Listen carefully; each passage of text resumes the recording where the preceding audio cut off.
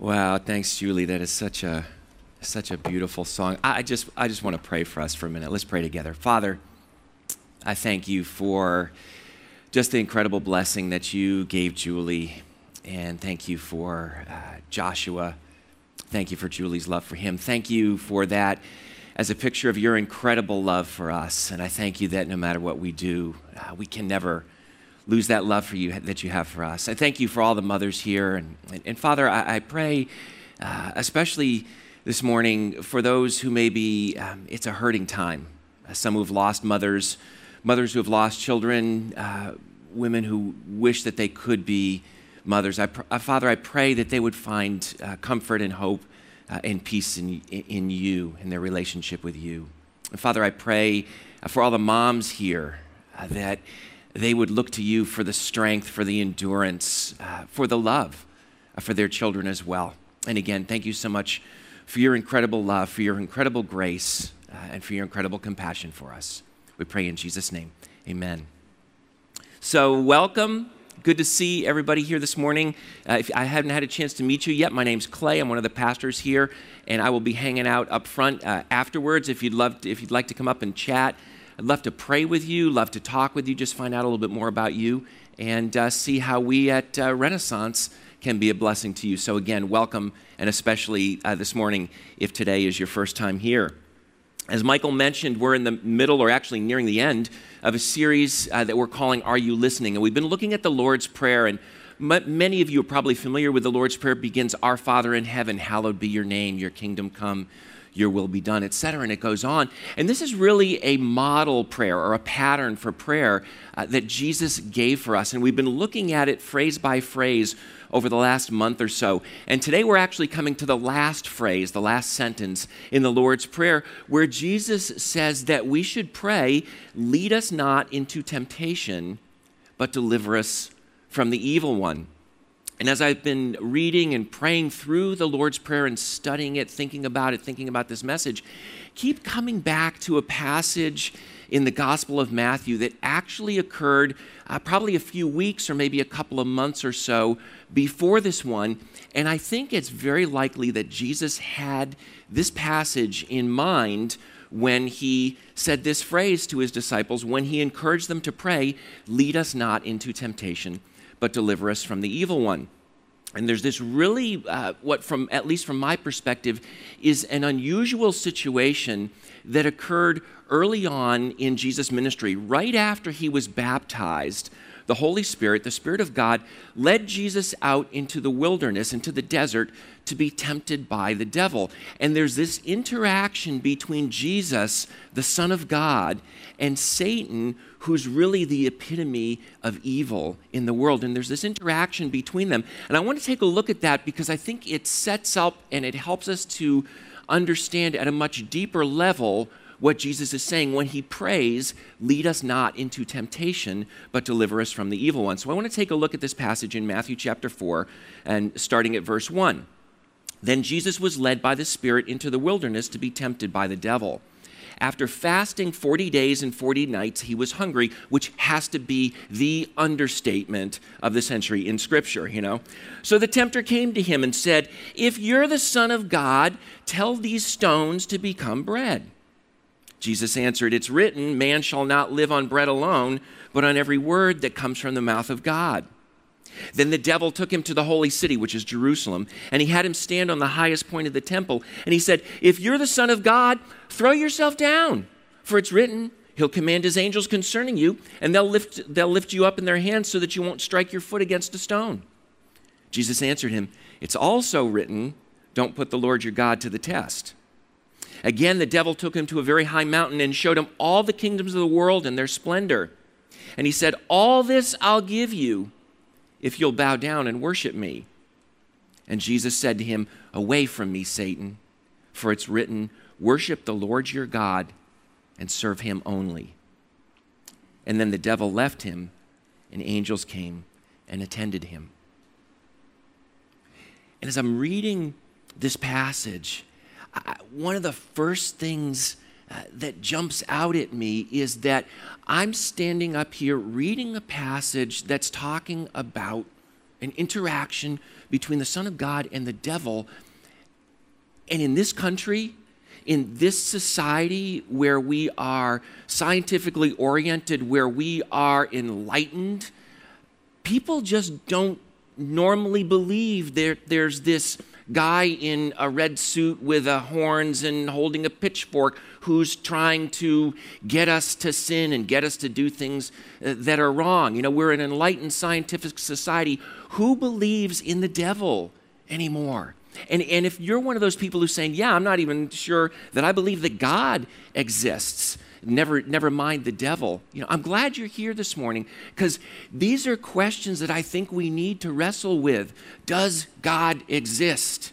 Is he the all-powerful creator of the universe? Does he love us? Does he care for us? Did he send his son Jesus to be the savior of the world? And what's this whole thing about what's going on here with the devil? And if you're not sure about some of these things and you want to talk about it, let me know. I'd love to grab a cup of coffee with you sometime and just kind of talk through these things, because that's what we're here for at Renaissance. We want to give people the opportunity to ask questions, to explore, to deal with issues that sometimes you're maybe a little bit hesitant to talk about. But let me know, and I'd love to get together and hang out with you and talk about those things.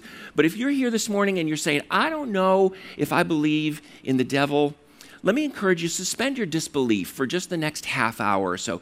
Put it aside and say, whether or not the devil actually exists, I do understand that there's temptation in the world. I do understand that there's evil in the world. I do understand that I make choices from time to time that are wrong, and there's something going on behind that.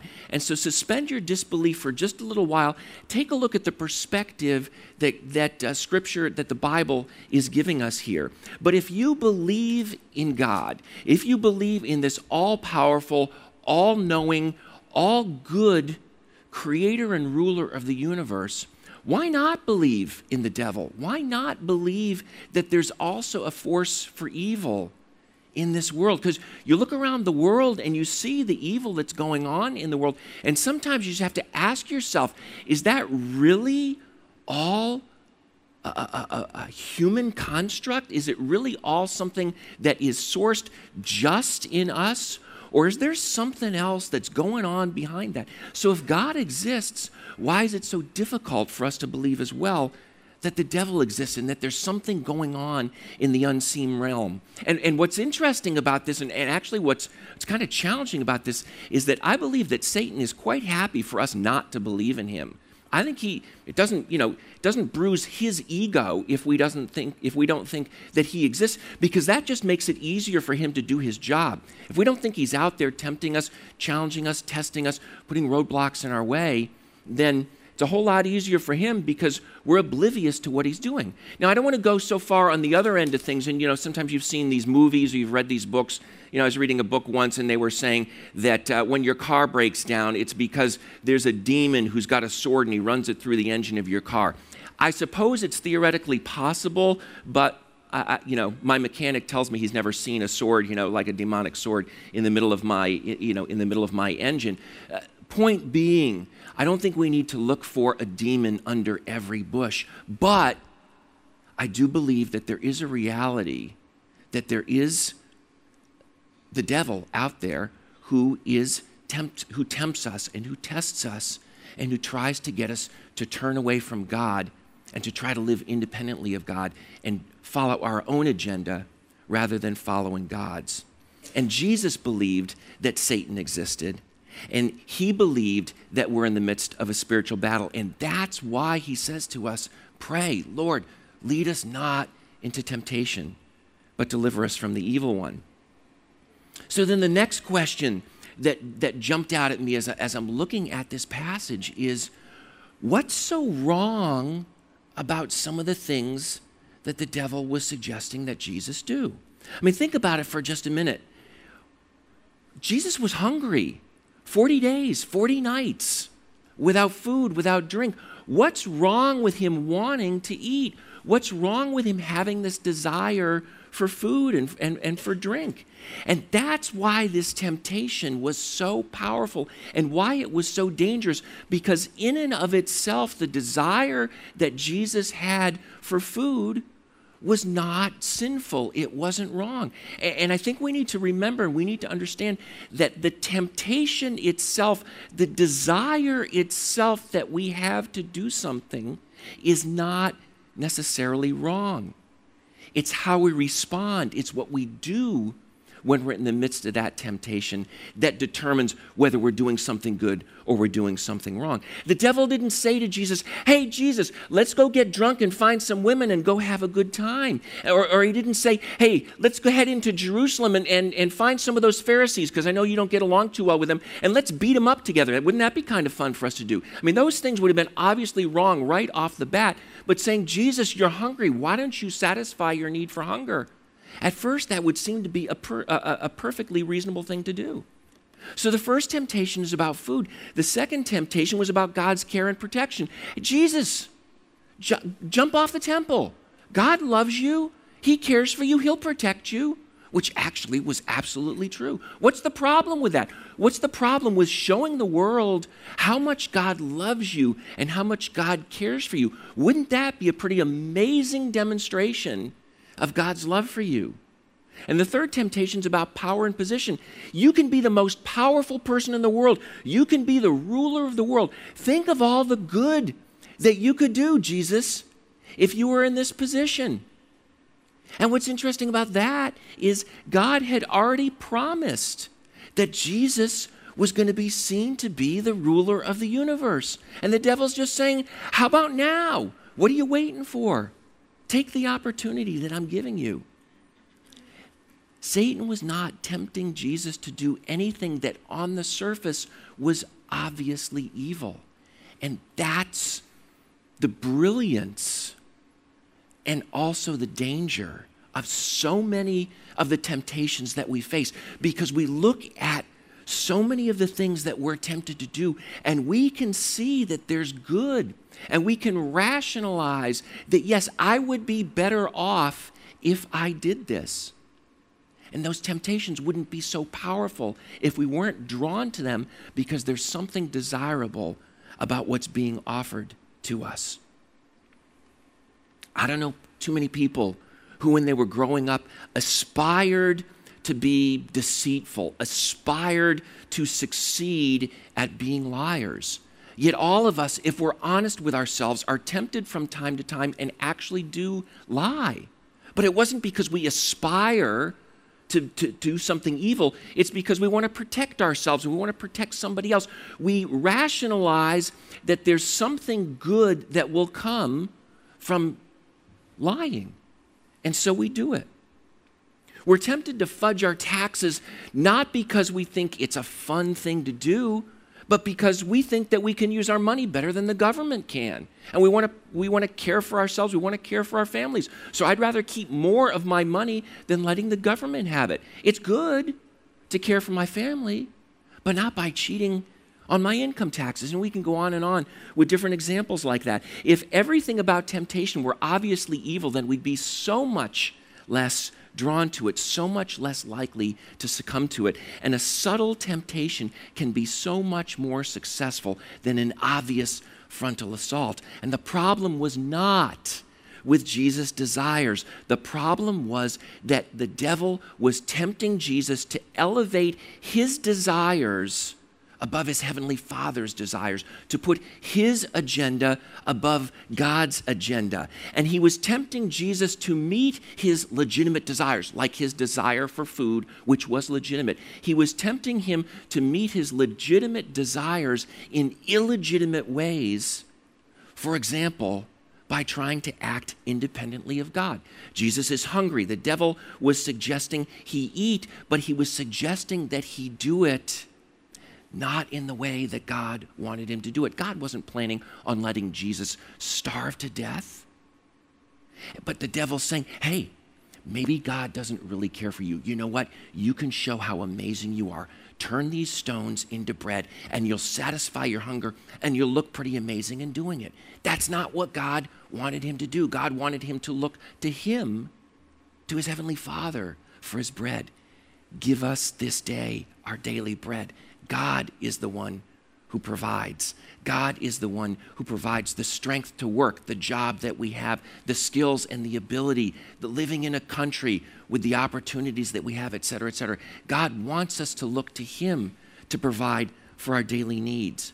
Jesus knew that God cared for him, and he wants us to know that too, but we shouldn't be daring God to prove his love for us by jumping off of a cliff. Jesus was destined to be the king of the universe. That was God's plan for him. But the path to Jesus' glory was intended to go through the humility and the suffering and the pain of the cross. And the devil's saying, let's just skip all that cross stuff and go straight to the glory and to the power. But the problem with that is that if Jesus had done it that way, then we'd all be lost, because without the cross, there's no hope for us. And so Satan is trying to short circuit all of that in order to thwart God's plans, but he's doing it in a way that appears to be good. God wants us to enjoy eating and drinking, but he doesn't want us to turn to food or to alcohol for comfort when ultimately we ought to be turning to him. And it's good for us to have friends other than our spouse. It's good to have friends, even if you're married, to have friends besides your spouse. But we need to be careful of that friendship doesn't turn into something more when we're facing challenges in our marriages. Having a successful career is something that we ought to want. It's something that's good, but we shouldn't sacrifice our integrity in order to have a successful career, because then ultimately, how successful are we really if we sacrifice our integrity on the altar of our careers? And temptation comes in so many different forms, but the most dangerous ones are the ones that appear to be good when they begin. They begin with what appear to be good desires. And being aware of the subtleties of the temptations that we face can make it so much easier to avoid falling into them.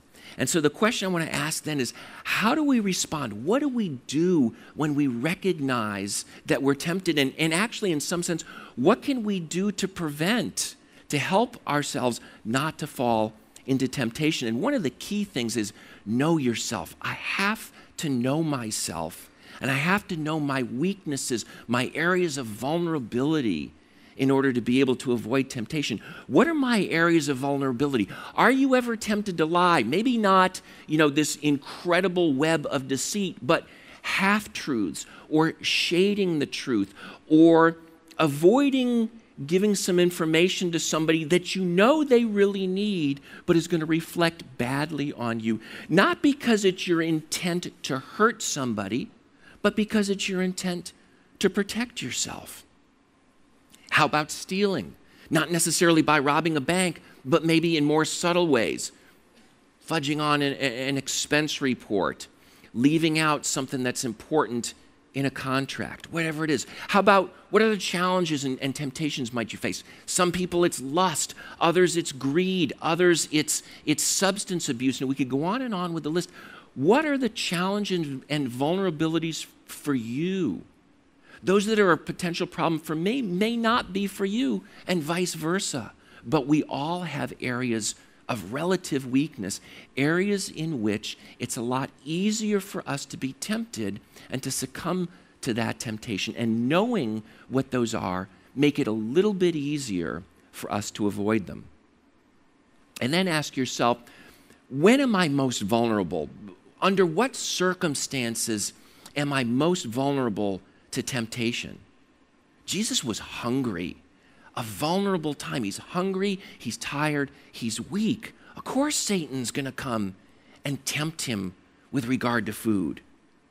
I look at my life and I know I'm most vulnerable when I'm tired. I don't know whether it's low blood sugar or whatever it is, but when I'm tired, when I haven't slept well, when I'm exhausted, especially when I'm mentally exhausted, it is so much more difficult for me to resist temptations that I might otherwise be able to resist than when I'm doing well. When I'm under a lot of stress, when I'm having relationship difficulties with other people, it's a whole lot easier for me to be tempted. Some of you, it's like, nah, no big deal. I have no problem. When someone's mad at me or whatever, that's not a big deal. Fine, it is a big deal for me, and I need to know that. Think about your physical conditions. I was talking to somebody the other day who has thyroid problems, and she knows that if her thyroid medication isn't just right, it's a whole lot easier for her to be tempted to go to dark places than she would otherwise. Some people struggle with depression. Yeah, that's going to make a difference in terms of our vulnerability. Diabetes, so many different physical conditions can affect us in the spiritual realm. And we'd be naive to ignore those. So know yourself, know your potential areas of weakness, know the circumstances under which you're more likely to be tempted, and you're more likely to be weak, and you're more likely to succumb to those temptations. Because when we know those areas of weakness and we know those vulnerabilities, then it's a lot easier to deal with them. The alcoholic who recognizes that he or she has an issue with alcoholism is a lot less likely to get in trouble with it than the person who doesn't recognize it or doesn't admit it. So again, we could go on and on with that. Secondly, don't just know yourself, know God. Know our Heavenly Father, because the more we know Him, the closer our relationship to Him is, the easier it's going to be for us to resist temptation, because we're going to be so much quicker to turn to Him. When you look at what Jesus did, every time that the devil came to Him and said, hey, you should turn these stones into bread, Jesus says, yes, but it's written. And He's referring to what we would call the Old Testament, the Hebrew Scriptures, the Bible of Jesus' day, which is really what we would refer to as the Word of God. He knew what God said. He knew what God's best was. He knew what God's plan was. He knew what the truth was, so that when the lie, when the half-truth came that was disguised as the truth, Jesus wasn't deceived. He wasn't taken in by it. He wasn't surprised by it. He was able to say, yes, there's some truth in that, but you're leaving this out. Because he knew what God had said. And he had such a close relationship with his Heavenly Father that when Satan said, hey, this is the agenda you ought to follow, he says, no, that's not the agenda that my Father has for me. And so I'm not going to go down that path, because that's not what my Heavenly Father intends. And so the same is true for us. The more we know God, the more we saturate ourselves with Scripture. And that's why we so encourage you to spend time on a regular basis reading through the Bible. How else are we going to know what God's best is for us? The closer the relationship we have with God, the easier it is for us to deal with temptation and not to succumb to it. And that brings us right back to the Lord's Prayer. When I'm tempted, when you're tempted, when we're tempted, a great place to go is the Lord's Prayer. And not reciting it as some sort of a ritual or a superstition, and if I recite it the right way or enough times or whatever it is, then I'm going to be able to resist temptation. No, it's not like a magic formula, magic words that we say. It's a pattern that Jesus has given us, and we can follow that pattern when we're tempted. The Lord's Prayer starts off, Our Father in heaven, hallowed be your name. When I'm afraid, and I do get afraid, when I'm discouraged, and I do get discouraged, I can turn to my Heavenly Father, whom I know loves me beyond a shadow of a doubt, whose love I can never lose, and say, Father, I'm afraid. Would you comfort me in this situation? I'm discouraged. Would you lift my spirits? I'm confused. Would you give me guidance? Because I know that I can approach my Heavenly Father in those difficult situations. Your kingdom come, your will be done on earth as it is in heaven. So often we think our desires are good, and there is some good in them. But if we're honest with ourselves, we realize that there's also an awful lot of selfishness and self-centeredness and me and my agenda in my desires. And so when I find myself frustrated and angry because somebody's not doing what I want them to do, and I'm tempted to manipulate or to connive or to scheme to try to get what it is that I want, I can stop and I can pray, Lord, I'm trying to advance my own little kingdom, my own agenda. Your kingdom come, your will be done.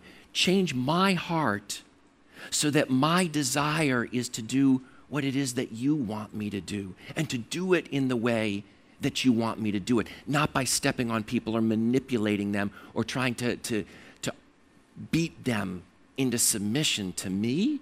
Come on. And yet all of us at some times do that in our lives. Give us today our daily bread. Give us today our daily bread. When we remember that God is the one who provides everything that we need, everything that we need, then when we're tempted to compromise our integrity in order to get what we may legitimately need, we can say, no, I don't need to compromise my integrity because I have a God who provides not just for my daily bread, but for so much more, for everything that I ultimately need. Forgive us our debts as we also have forgiven our debtors. Time and time and time again, I fail. I don't resist the temptation, even though I know, even though I've seen it coming. Sometimes I don't resist that temptation. And then I feel guilty. And then I'm tempted to withdraw from God. Then I'm tempted to give up because it's the same thing over and over again. Why keep trying? And maybe God doesn't love me anymore. Or he's so angry with me that I have to stay away from him for a while. And I'm tempted to withdraw from him. But then I come back to this. Forgive us our debts as we've forgiven our debtors. God says, don't hesitate. Come to me. Confess your sin. I am eager. I want you to come.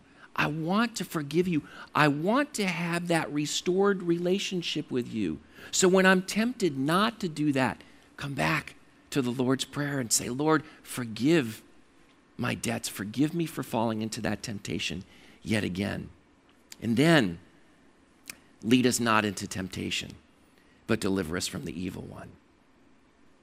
And knowing that God knows that I'm tempted, that God knows that there is a battle going on for my heart and for my mind, and knowing that I can turn to him for help, for protection, for deliverance in the middle of that temptation. That's incredibly encouraging, because he's not saying fight on your own and when you win, you can come and talk and we'll hang out together and we can have a relationship with one another. He's saying, no, I know you can't do it on your own. That's why Jesus says we should pray, lead us not into temptation, but deliver us from the evil one.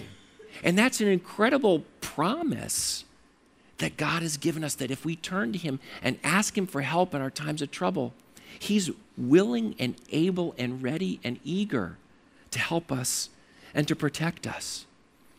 The Apostle Paul, who was one of the leaders of the early Christian church in the first century, he writes to the church in a city called Corinth, and he says, no temptation has overtaken you except what is common to mankind, and God is faithful. He will not let you be tempted beyond what you can bear, but when you're tempted, he'll also provide a way out so that you can endure it.